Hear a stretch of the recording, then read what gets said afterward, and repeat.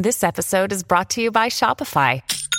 Forget the frustration of picking commerce platforms when you switch your business to Shopify, the global commerce platform that supercharges your selling wherever you sell. With Shopify, you'll harness the same intuitive features, trusted apps, and powerful analytics used by the world's leading brands. Sign up today for your $1 per month trial period at shopify.com/tech, all lowercase. That's shopify.com/tech. Another day is here, and you're ready for it. What to wear? Check. Breakfast, lunch, and dinner? Check. Planning for what's next and how to save for it? That's where Bank of America can help. For your financial to-dos, Bank of America has experts ready to help get you closer to your goals. Get started at one of our local financial centers or 24/7 in our mobile banking app. Find a location near you at bankofamerica.com/talktous. What would you like the power to do? Mobile banking requires downloading the app and is only available for select devices. Message and data rates may apply. Bank of America N.A., member FDIC. Hey everyone, I'm Megan Tietz, and this is Sorta Awesome.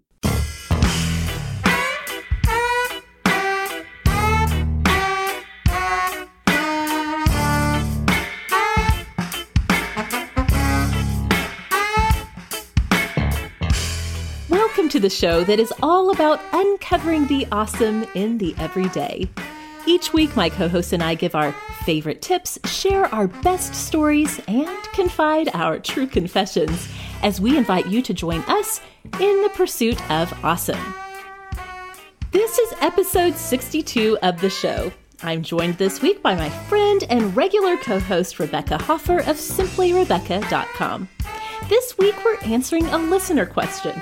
A question from an awesome who wanted to know all about our blogging lives, some of our high points and low points in our blogging journeys, as well as the things that we had written that had gotten some of the biggest reactions from our readers through the years. We're going to get to all of that in a minute, but first, you know, we always love to hear from you, our awesome community. And for the next few weeks, we would like to get some information from you in a little bit more formal way. We have a new listener survey out, and it would be so totally awesome if you have just a few short minutes to take that survey for us. You can find it at sortaawesomeshow.com/survey. And just know that your answers to those questions will really help us so much as we plan what to bring you next here on Sorta Awesome. And again, that's sortaawesomeshow.com/survey. Thank you so much for your help with that. We appreciate it. So let's go ahead and start the show the way we always do, Rebecca, with Awesome of the Week. What do you have for us this week? I have a two-part Awesome of the Week. Okay.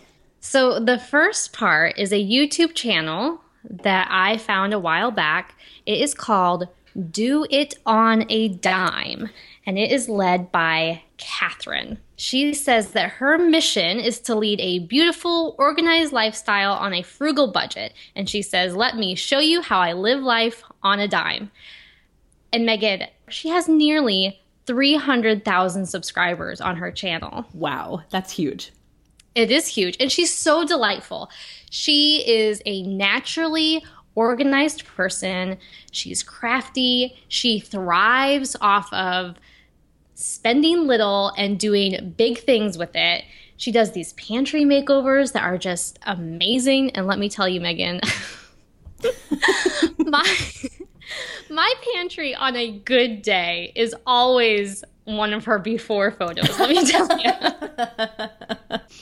And what she does is she specializes in organizing and buying fun stuff through the Dollar Tree, which is the store that, you know, sells everything for $1.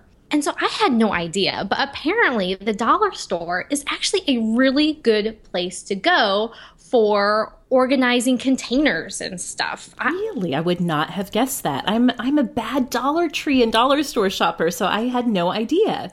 Okay, well, you're going to have to check out Catherine's channel because she has tons of dollar store themed videos where she does hauls, where she talks about the best products and the worst products to buy at the Dollar Tree. Her video from this week is called Dollar Tree Hacks, the summer edition, and she lists a whole bunch of fun things that you can get at the dollar store to make your summer better.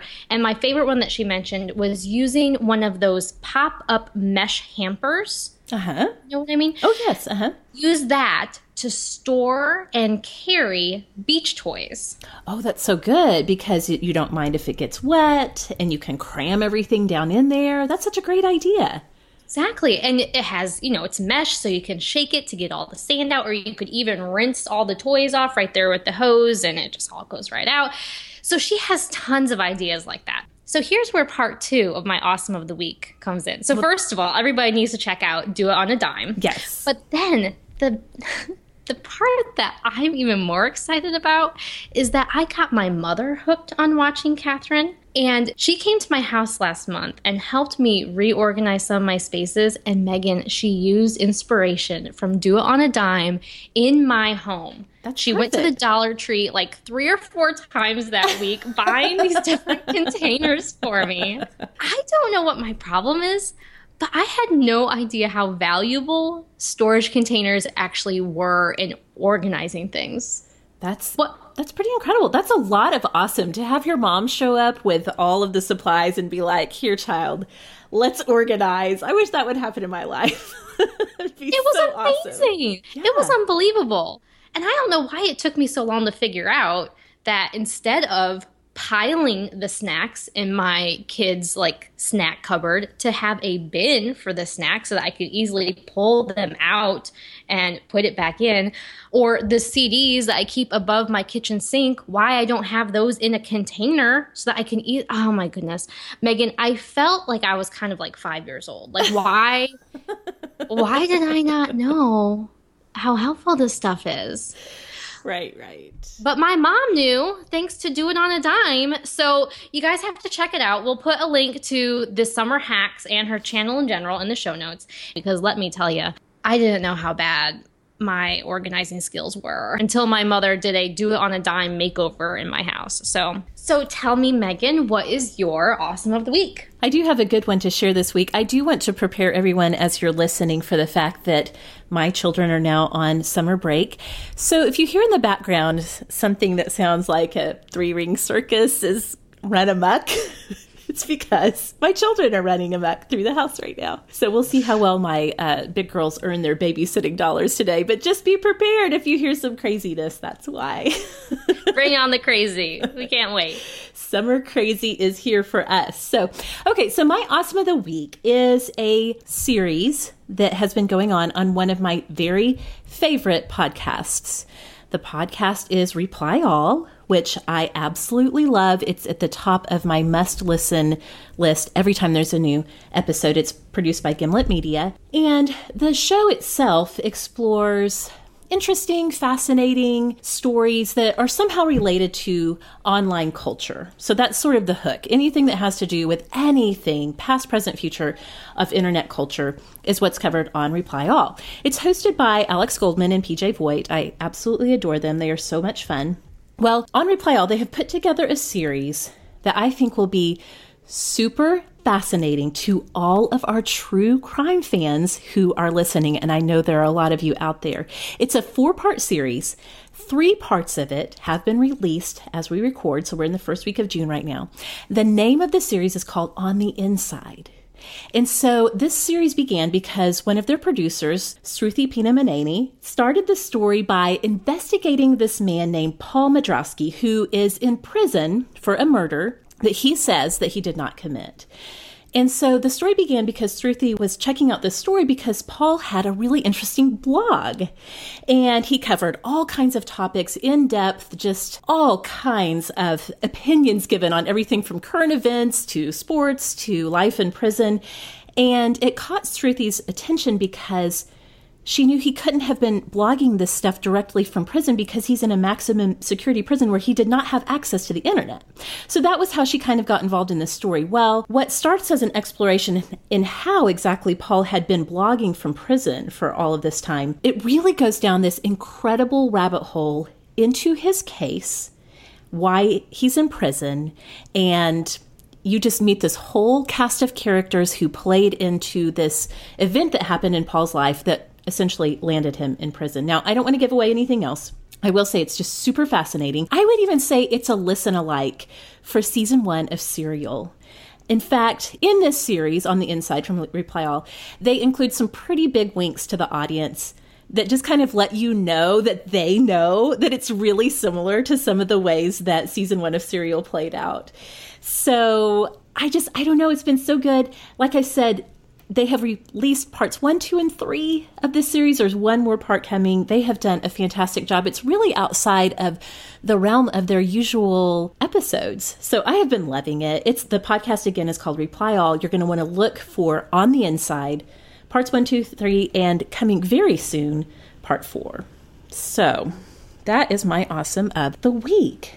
One of the reasons why Reply All is one of my favorite podcasts is because they do so much to talk about internet culture. Well, I have lived and worked in internet culture for 10 years now, for a whole decade of my life. I have been working in the online realm in some way. So when we saw this question from a listener, Rebecca and I thought this would be so fun to explore together, because the realm of blogging is what brought Rebecca and I together to begin with. So let me just read this listener question. She said, how about a behind the scenes of your past blogging life? Past for me, because you all may know and remember that I closed my blog in 2014, but Rebecca is still currently blogging, just to clarify that. So she wondered about posts that got the most reaction, any controversial topics that we covered, and basically just the good, the bad, and the ugly of blogging. So we are going to do that. We're going to take a trip down memory lane and talk about how and why we started our blogs. We're going to talk about some of the best parts of it and some of the not so great parts. And then we'll discuss, is blogging even relevant still in 2016? And if somebody wants to share their life in the online realm, what other ways can you do that besides blogging now? So we're going to get into all of that. But Rebecca, let's just start with you. When did you start blogging and why? I started blogging in December of 2009, and that was shortly after I had my first daughter, Grace, and I left my full-time job. And honestly, I started blogging because I kind of just needed an outlet for ideas that I had that I thought for some reason people might want to know. That's, I think, the impetus for every blog that has ever been started. I have opinions that people should hear, right? Right, I don't know why I ever thought that anybody would want to. But so I started my blog then, and it really was very good for me. In all seriousness, it was excellent for me to have more of a creative outlet of something to do with my time. I was a communications, video, and theater major in college, and this truly fit that for me, more so than just breastfeeding and changing diapers fit that for me. Right. So I ended that next year, 2010, with 25 subscribers. Yeah. And I just remember just how awesome that was and thinking, oh my goodness, these people. There's 25 people who want to know my words about things. My high school friends and my aunts, they're my mom. They want to know what I have to say. And now, Megan, now I send my emails out to a few thousand people, which boggles my mind. I had no idea where my blogging journey would take me. No idea. Now, when you started out, well, did you have big goals and aspirations, or did you think, nobody will actually read it? I had no intention of anyone that I knew in real life ever reading it. I thought it would stay solely in the online realm. So I started my blog, Sorta Crunchy, back in 2006. And my oldest daughter, Daisy, who is now about to start middle school in a few short months, she had just turned 1. And so, actually started with breastfeeding. I had no idea anything about what my life was going to look like as a mom. And I really got kind of swept up into breastfeeding advocacy. I found it to be such a comforting and warm and welcoming community for a new mom. And that led me down the path to exploring cloth diapering. And then I found myself getting really, really into this whole thing of natural family living approach to parenting. And like you, Rebecca, I had a lot of thoughts that I thought maybe people might like to read.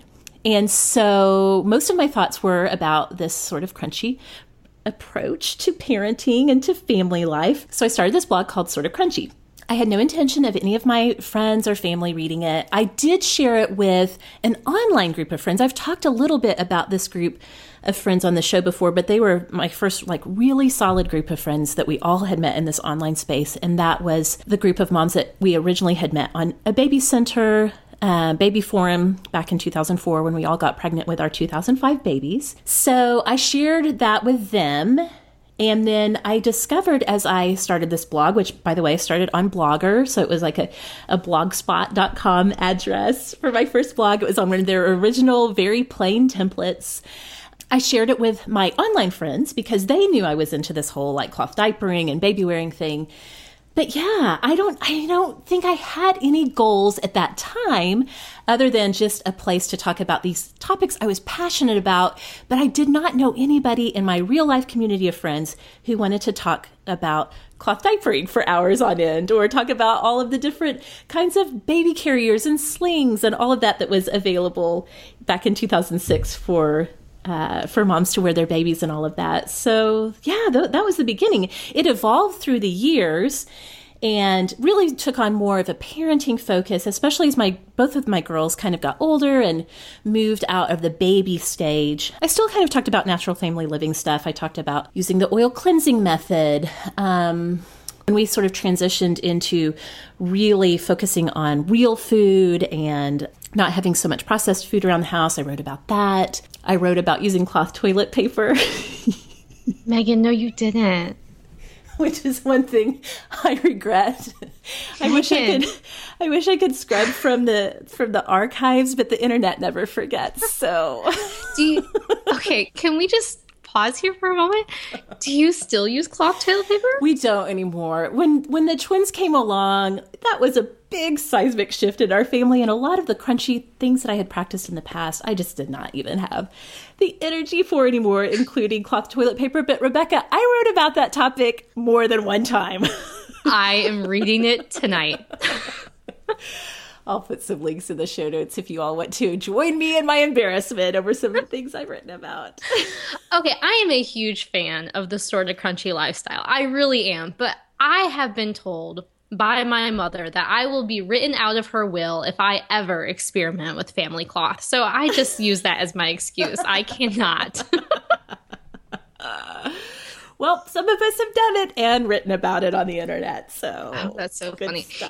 I find it fascinating that you started your blog and didn't tell any family, and only strangers were reading what you were writing. Mm-hmm. And I had the exact opposite experience. At that point, I didn't have any online friends, and only people that I knew read my blog. And I remember getting, the first comment or subscriber from an email address or a person I didn't recognize and be like, whoa.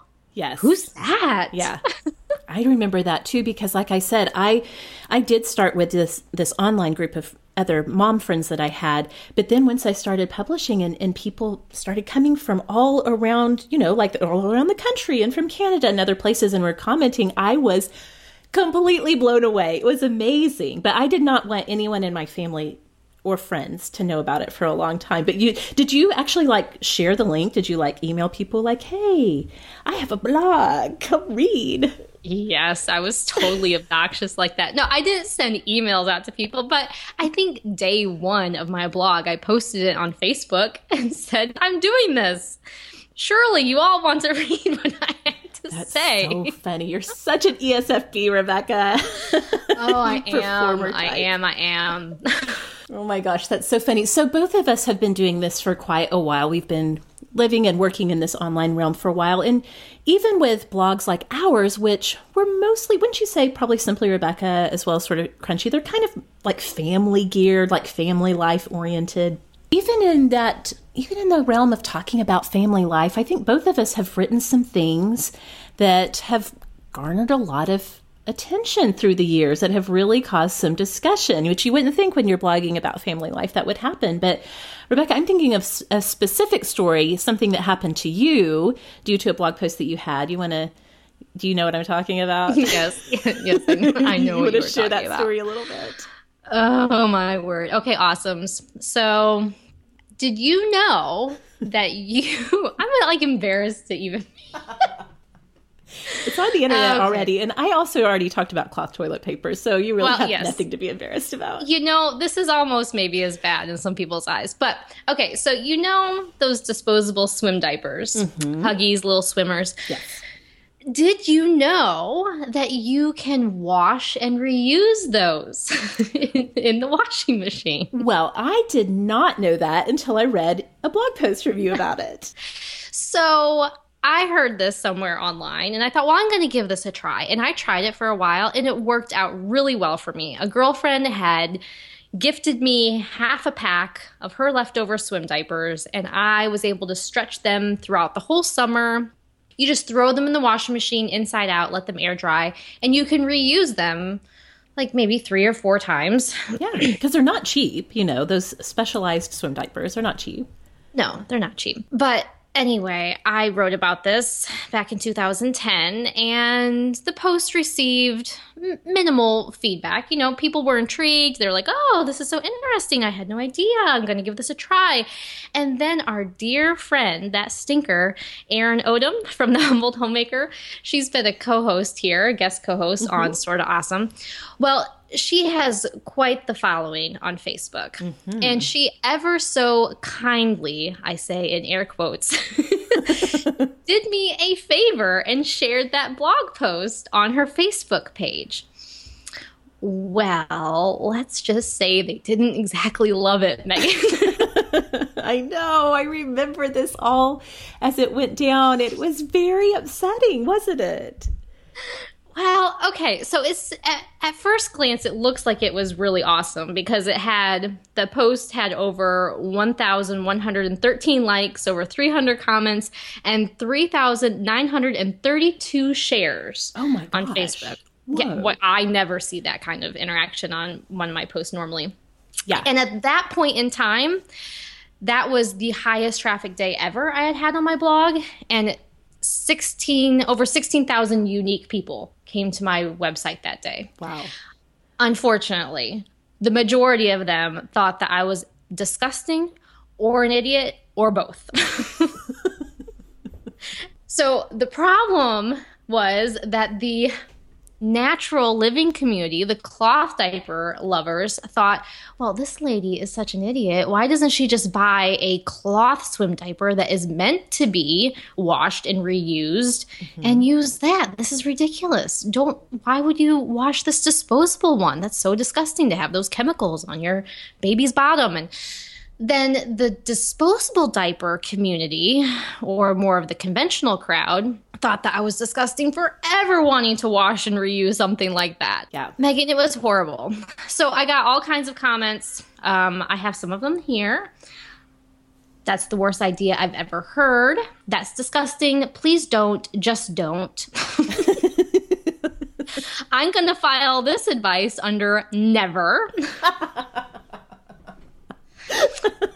Well, this is the worst post I've ever seen from this page. And I believe that comment was left on Crystal Payne's page, Money Saving Mom. Yes. She posted this on Facebook, and I was mortified. Yes. Just another comment. It's like those people who have a cabinet full of Solo cups they washed.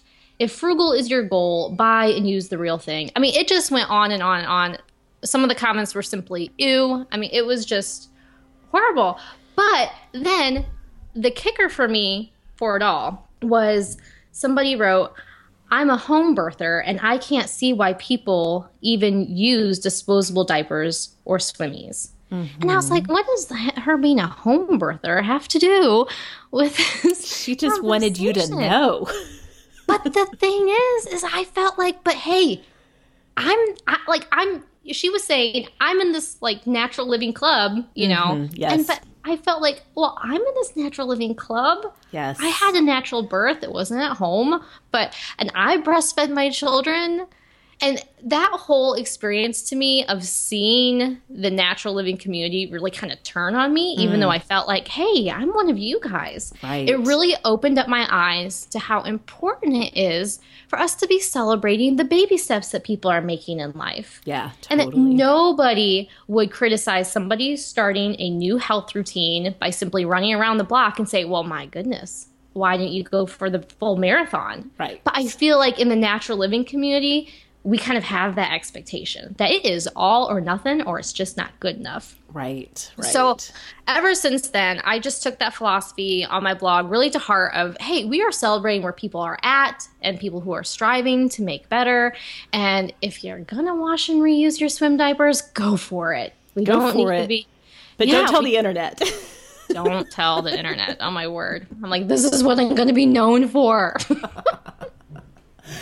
Oh my gosh. Yes. I remember that whole thing as it went down. And in fact, you even wrote some follow-up thoughts on your blog about that, didn't you? About that feeling of the natural community turning against you as a response to the post. And Megan, every time I share that post, I receive tons of support and positive feedback. I think it's because it's something that a lot of people have felt, either online or in real life, of just this judgment that you're not doing it good enough. Right. And it's something that I think we should really try to avoid and erase from, especially from the natural living community, but just all online communities in general. Yes. Yeah, there's some really good lessons to be learned in that. And that the propensity for online shaming and just like casting such quick judgment based on just one little thing that you read about somebody that's a real thing, and definitely sort of one of the hazards, I think, of putting yourself out there on the internet. Now, when I think about your blog, though, again, controversy is not at the top of my descriptors I would use for you. Yeah. I got to know, is there anything that really struck a chord with people? There's a couple of topics that kind of brought a little bit of pushback. I do have to say, through all of the years of blogging, I never had anybody who was really outright rude in their comments or in their response, but some discussions stirred up bigger feelings than others. So, for example, as part of an early series I did before my co-author Laura Oyer and I published our book, I had written some stuff about babies and sleep and how we did not practice any kind of sleep training with our babies. And anytime even to this day, anytime you broach to sleep train or not sleep train question, big feelings come up. But I feel like everybody kind of handled it. Well, they handled it really well and really respectfully. But that was probably one of the more controversial topics I covered. And then I did write about vaccine choices, which is always controversial. But I took the approach of, in my family, we have a medically documented history of vaccine injury. So for my children, I use a different schedule, a more delayed selective schedule for vaccines for our kids. And so I have shared a couple of times about that, shared what our vaccine schedule was at the time and why we made those choices and some of those things. And as you can imagine, anytime you're talking to any person about vaccine choices, it brings out the big feelings. Again, it was almost always handled so respectfully, even when people were not agreeing with the choices that I made. But that was definitely one of the more controversial things that I ever got into. In terms of posts that got a lot of reaction out of people, we've talked several times about my 15 tips for highly sensitive parents post. That one took off. I think most people who consider themselves highly sensitive had just never, maybe before they read that post, had never really known that it was a thing. It was a legit thing that they're so sensitive to some of the, external stimulation that comes into our lives when we're parenting. So that one was really big. And then another one that I actually was just rereading to kind of prep for this show, one that got a lot of response was back in 2014, after the actor Robin Williams committed suicide. A very well-known blogger named Matt Walsh wrote a post about Robin Williams' suicide, and in it he kind of inferred, the way I read his post, I felt like he was inferring that as Christians, the solution to depression is to experience the joy of living the Christian life. And it came at a super sensitive and raw, vulnerable time in my life. I was really on the heels of recovering from postpartum depression, which I had terribly after the twins were born. And it just really struck me that was not what people who are of the Christian faith need to hear about their struggles with mental health issues. And so I wrote a post called "The Depressed Christian: Why the Dark Night is No Measure of Your Soul." And a lot of people really responded to that. A lot of people who share our faith, who have struggled with various mental health issues through the years, whether it's depression or anxiety or whatever, it really spoke to them. I was super vulnerable in it. In fact, when I was rereading it just a little bit ago, I was like, wow, this was really vulnerable.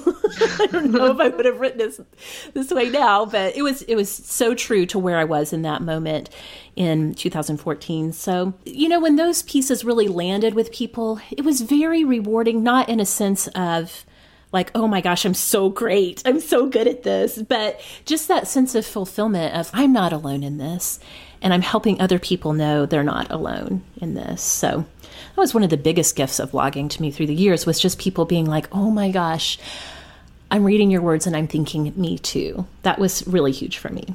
So true. So true. That validation is definitely one of the awesome things that has come into my life through blogging. Yes. And from my whole blogging experience. Just that feeling of being able to give a voice to people who are experiencing a heartbreak, or even those who are looking for those answers, like your delayed vaccination schedule or questions about which baby sling is best. There's a voice available out there for everybody, and it's just awesome to be able to help give that to people. So true. So true. That's definitely one of the things that I genuinely loved so much about blogging. And I think for me too, especially when I was starting out, really, it was so important to me when I was starting out. Blogging really brought to me a sense of community and a sense of belonging in some place. And when I very first started these practices, like cloth diapering, like baby wearing, I really felt like nobody else is doing this. It's much more mainstream now, Rebecca. Like everywhere I go, I see babies in slings, like in the fancy, expensive woven slings, and babies have cloth diapers on everywhere. It's so much more mainstream, even here in Oklahoma, which is not known for being crunchy. It really is. But back in those days, you guys, back in 2006, it was still a little bit countercultural. And so the fact that I could share these things online and other people who practice these same things, we could find each other. I mean, it was before Facebook. It was before a lot of the social networks that connect us now. And blogging, the comment sections of blogs, that was where we were meeting so many friends. And so another thing that blogging gave me, genuinely, are such deep friendships that have grown through the years and have deepened. Not all of the people that I made these deep friendships with while we were blogging, a lot of us are not blogging anymore, but the friendships have remained through the years. And, and finally, I would have to say, of course, being able to publish the book, Spirit-Led Parenting, which, again, I co-wrote with my friend Laura Oyer. We met also online, and being able to have a platform to put that message out and to create a book around it.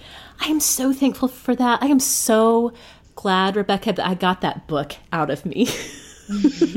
Publishing the book taught me that I am not meant to be an author. I will probably always be a writer, but I'm definitely not meant to write and publish book after book after book. That is not my calling. And I probably would have never known that unless I got that book out. And then I was able to be like, okay, I did that. Now let's move on to the next thing. So I think that blogging, for as long as I did, really loosened me up and prepared me to be willing to experiment and try new things and keep exploring and keep asking what my calling is and what form that might take.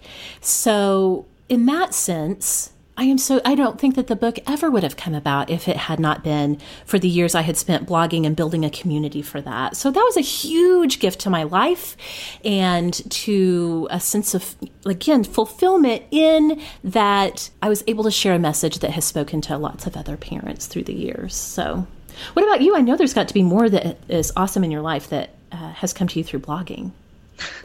Well, definitely along the same lines of you, of the friendships and just the community. I am voxing with people on a regular basis that I've never met before in real life. I flew all the way to California this past winter to visit friends. It's just, those friendships really do just mean a lot to me. Also, I would say validation in who I am as a woman, that I am... How do I say this? I want to be sensitive to how I say this, because I believe that being a mom is so important and so valuable. But yet there's parts of me and my creativity and my brain that just aren't quite tapped into in the mom role. Sure. And I hate to say I'm more than just a mom, because I don't like that phrase. Moms are just, you know what I'm trying to say. But I love that I can use my other giftings through my blog. I can experiment with photography. I can experiment with the written word. I can experiment with video. And it's well received. Maybe this is super shallow of me, and maybe again this is the ESFP in me. But when I post something on Instagram that gets a lot of likes or comments, sometimes I just feel like that's just like a little pat on my back that, okay, Rebecca, yes, you're doing okay. At least on Instagram, you're doing okay. At least on Instagram, you are killing it. Oh my goodness, being a mom sometimes feels like such a thankless job. And so on a purely selfish level, I love the likes. I love the comments. I love the traffic. I love the new subscribers. It feels good. It feels like I am appreciated, sure, even on just a very basic level. And everybody just wants to feel appreciated.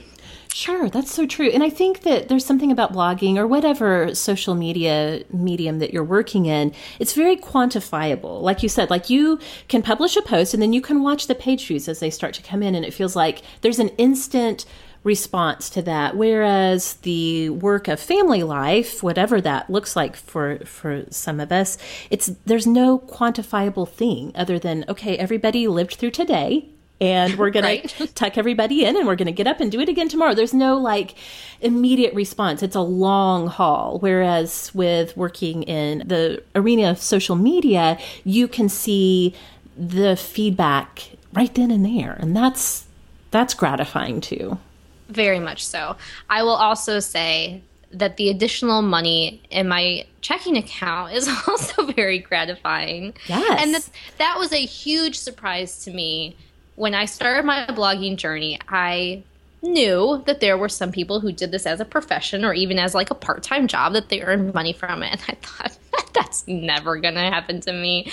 Me and my 25 friends who I know in real life that are reading my blog are not going to be earning me any bank. Right. But that has changed. And it really has been awesome in my life, awesome for me to be able to send my daughter to dance classes and know that my blog money can pay for that extra expense, and that we've been able to use money to pay off student loan debts and things like that. It is huge for me and my family. It's been such a blessing.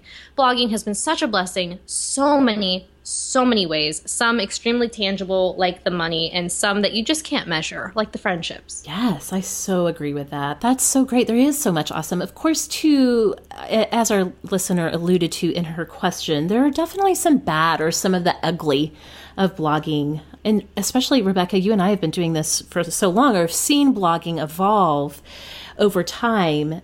What are some of the bad or ugly things that come to mind for you when you think about blogging? I think for me, one of the biggest things is just how much there is outside of actually sitting down and writing and publishing a blog post. Yes, it's so much more time than you ever think it's going to be.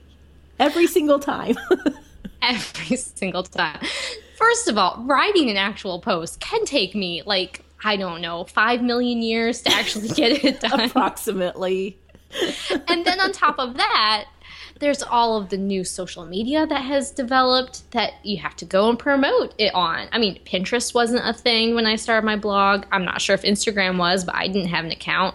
I didn't even have a Facebook page when I first started my blog. I mean, all these different things. And then the business and accounting management. I mean, starting to make money from your blog is fantastic, but honey child, you got to track that stuff. Yeah. Mm-hmm. And then responding to emails.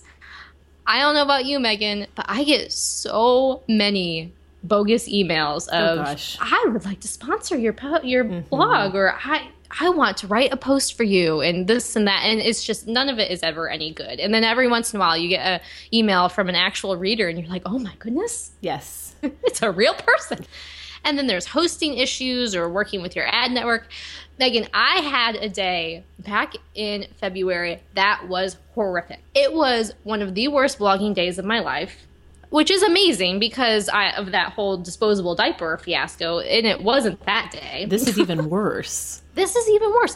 And none of it had to do with me actually like blogging, like writing and taking a picture and posting it online. My blog's email stopped working.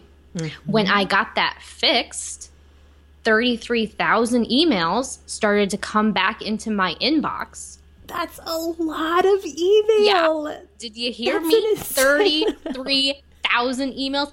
Every email that I had ever received to my blog's email address started to come back to me. Oh my gosh, what a nightmare. Thankfully, 33,000 emails is kind of a lot to receive at once. Uh-huh. So they were coming in, in like batches of 100 like throughout the hours, and they weren't all actually instantly in my inbox. And I was able to get it stopped around, I don't know, I think I had like 24,000 still left to come in my inbox or something. So all those emails started coming back in. At the same time that all those emails were coming, my blog went down, which meant that people couldn't access my site, which is not a good thing because that's the whole point of having a blog. Right. Yes. And so I spent over 4 hours on the phone with my host, talking to multiple people, trying to figure out what the problem was, if it was on my end, if it was on their end, did I need to upgrade something, yada, yada, yada. And my van had a flat tire. I mean, that was... To top it all off. That was my day. I spent so much time on the phone. My kids were cranky and upset and like, Mommy, why aren't you paying any attention to us? And I'm like running to fix the flat tire, and I'm like on the phone, and I'm like deleting emails, delete. And none of that was like fun, like, oh, here's a new recipe I tried. You're going to love it. No, it was all this other ugly blogging stuff. Yes. Exhausting. Yeah. It sounds so exhausting. I cannot even imagine. But you made it through and got it all straightened out. But man, what a dark day in the history of Simply Rebecca. It was a terrible day. But I mean, so obviously that's like the darkest of dark days.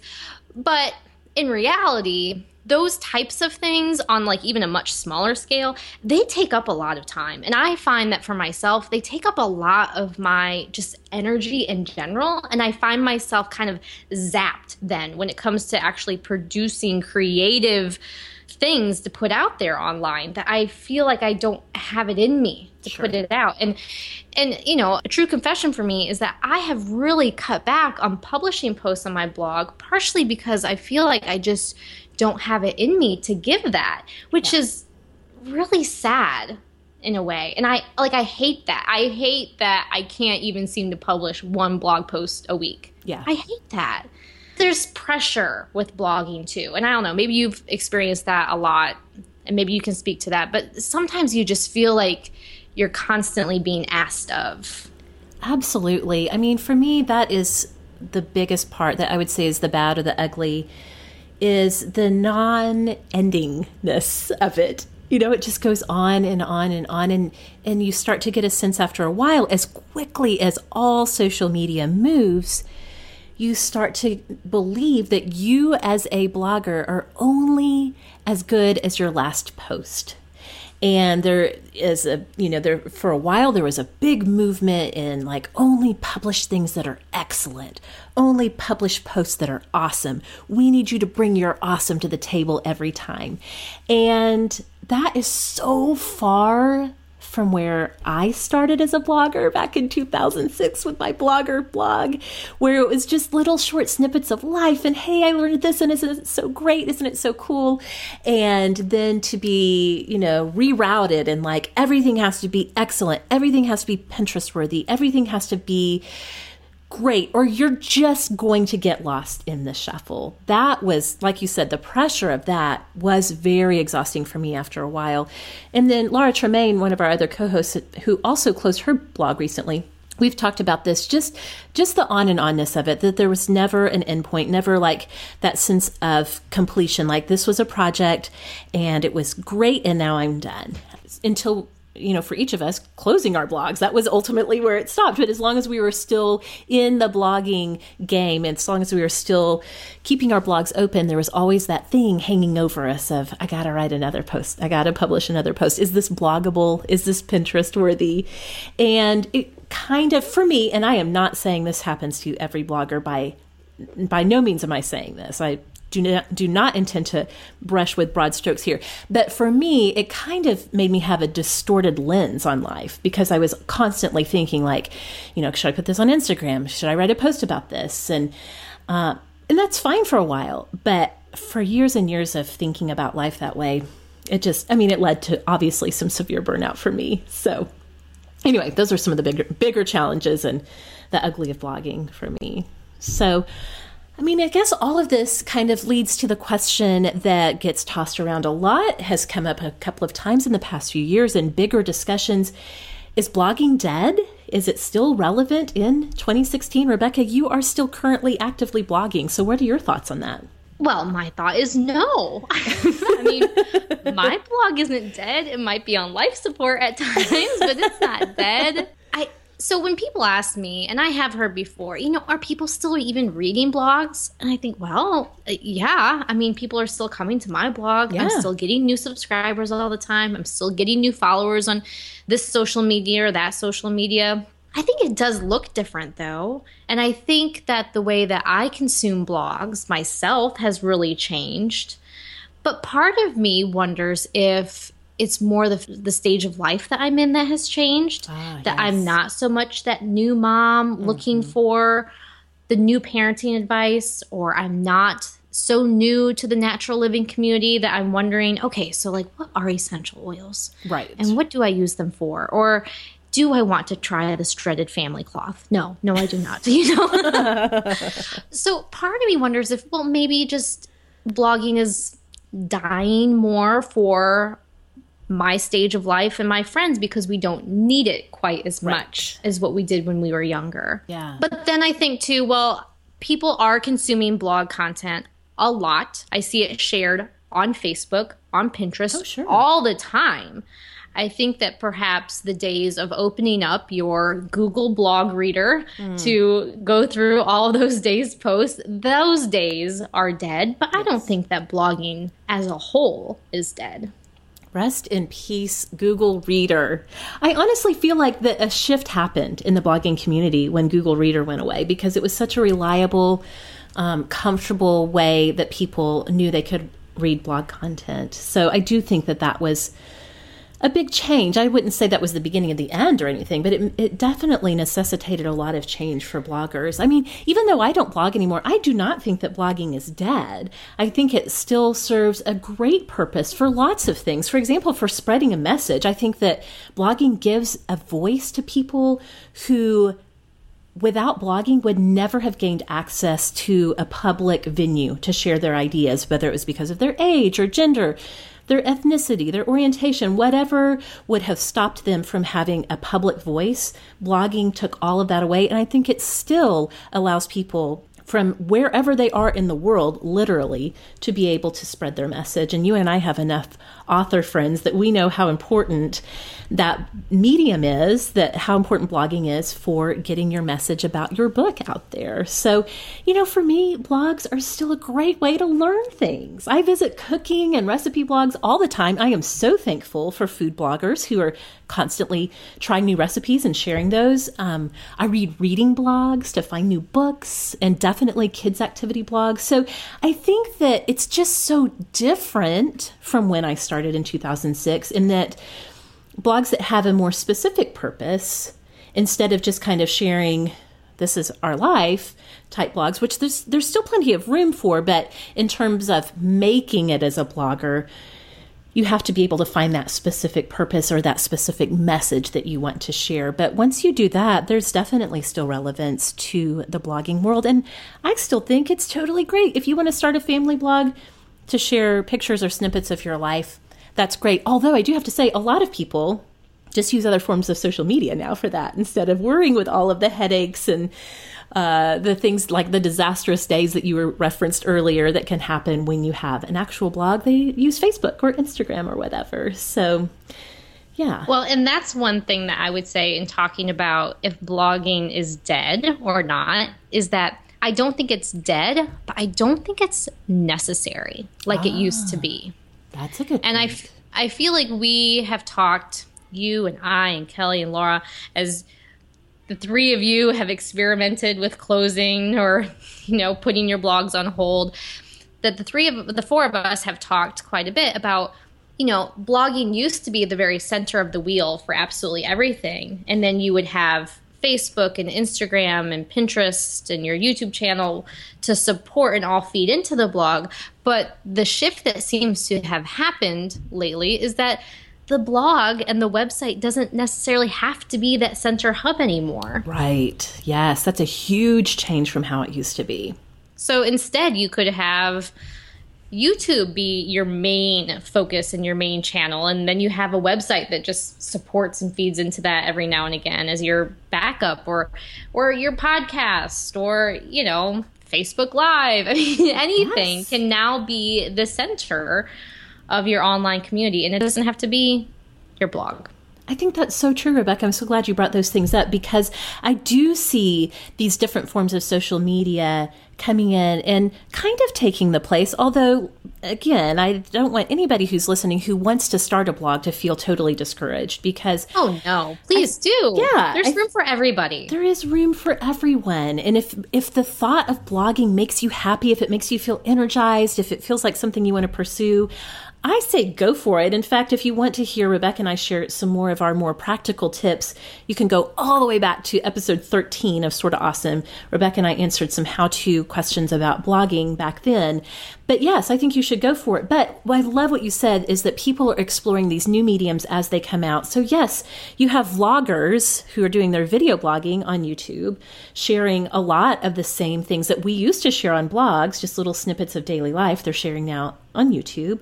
They're utilizing Facebook Live and Periscope and all of these things, or maybe they're starting a podcast or they're microblogging. I have seen so many people, women that I follow who used to have really successful blogs who really don't blog formally anymore, but like on Instagram, they'll post a picture, like a little snippet of life, whether it's food or restaurant or kids or activities, vacation, whatever. And then they use the caption space on Instagram to create a little mini blog post that shares more insight into their life, the kinds of insights into life that they would have shared on their blogs.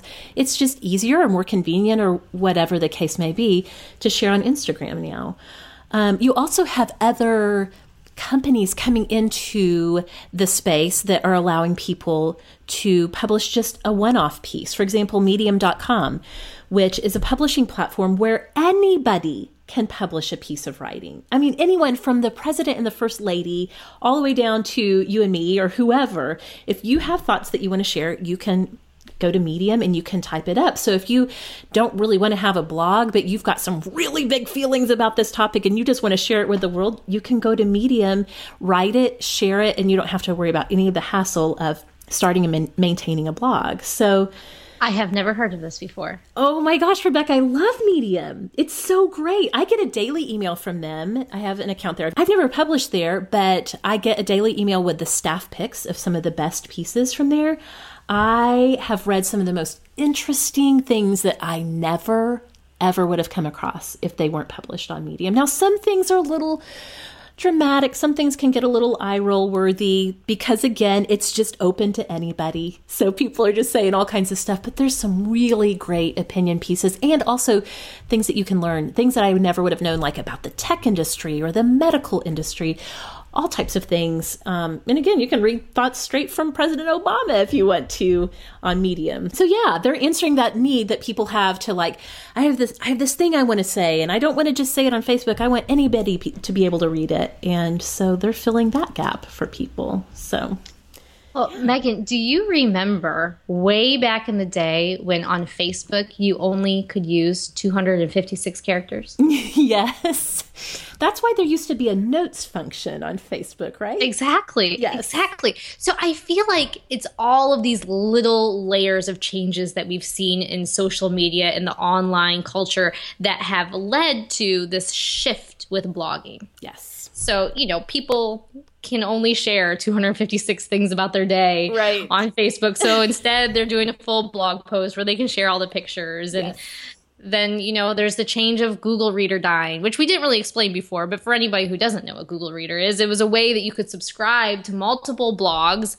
And it was kind of like your hub. You would open up the web page with all of your subscriptions, and any new blog post that existed from one of your blogs would be listed there for you to read. And then you could mark them as read and save ones that you want to reference again later. I mean, it was pretty amazing. But you have all of these different things, the addition of Instagram and, Periscoping, all these different things layering on top of each other. It's like, what's Kelly's favorite phrase that she always uses? The new media landscape, I think she says. Exactly. So I don't think blogging is dead, but I think it is certainly different than what it was in 2006 and 2009 when you and I started. Yeah. But it's not dead. At least that's my humble opinion as a person who's still actively blogging. Yeah, I think as long as people are still being creative and innovative and passionate about their thing, whatever their thing is, I think there's definitely still space for that energy in the blogging medium. It may look different than it used to, but it is still an important part of our online lives. So one thing that I would say to anybody who is thinking about wanting to create a central hub for themselves online besides their personal Facebook or something is to truly consider what are your strengths that you want to play up to. And for some people, they just have it in themselves that they just have to write. And writing is the truly best way that they can communicate. And, blogging or book writing is perfect for you in that aspect. And then there's people who feel better when they're speaking, on their feet. And perhaps YouTube or Periscope, Facebook Live would be a really great way for you to showcase your personality. And you don't necessarily need to have the blog to support those things for you. Or maybe you're really into photography and then you can have Instagram be your main thing.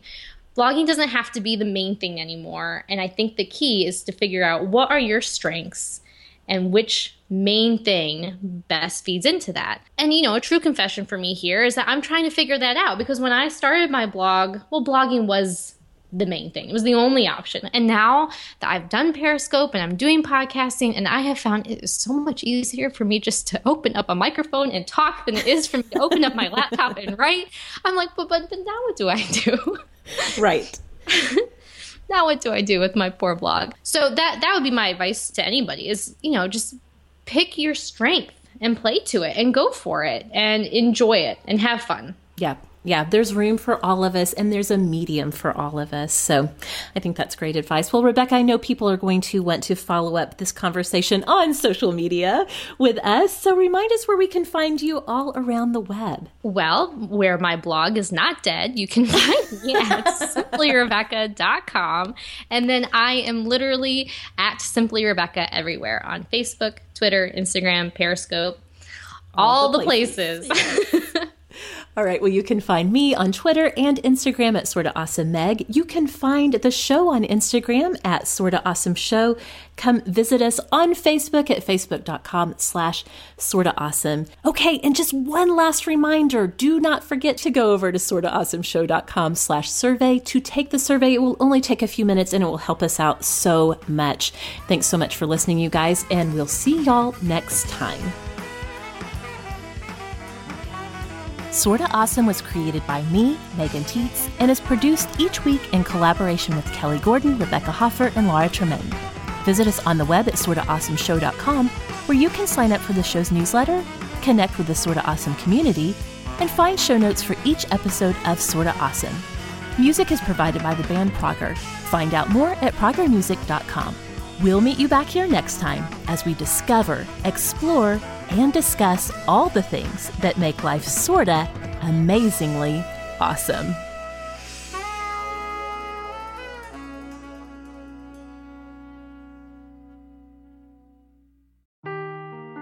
Seeking the truth never gets old. Introducing June's Journey, the free-to-play mobile game that will immerse you in a thrilling murder mystery.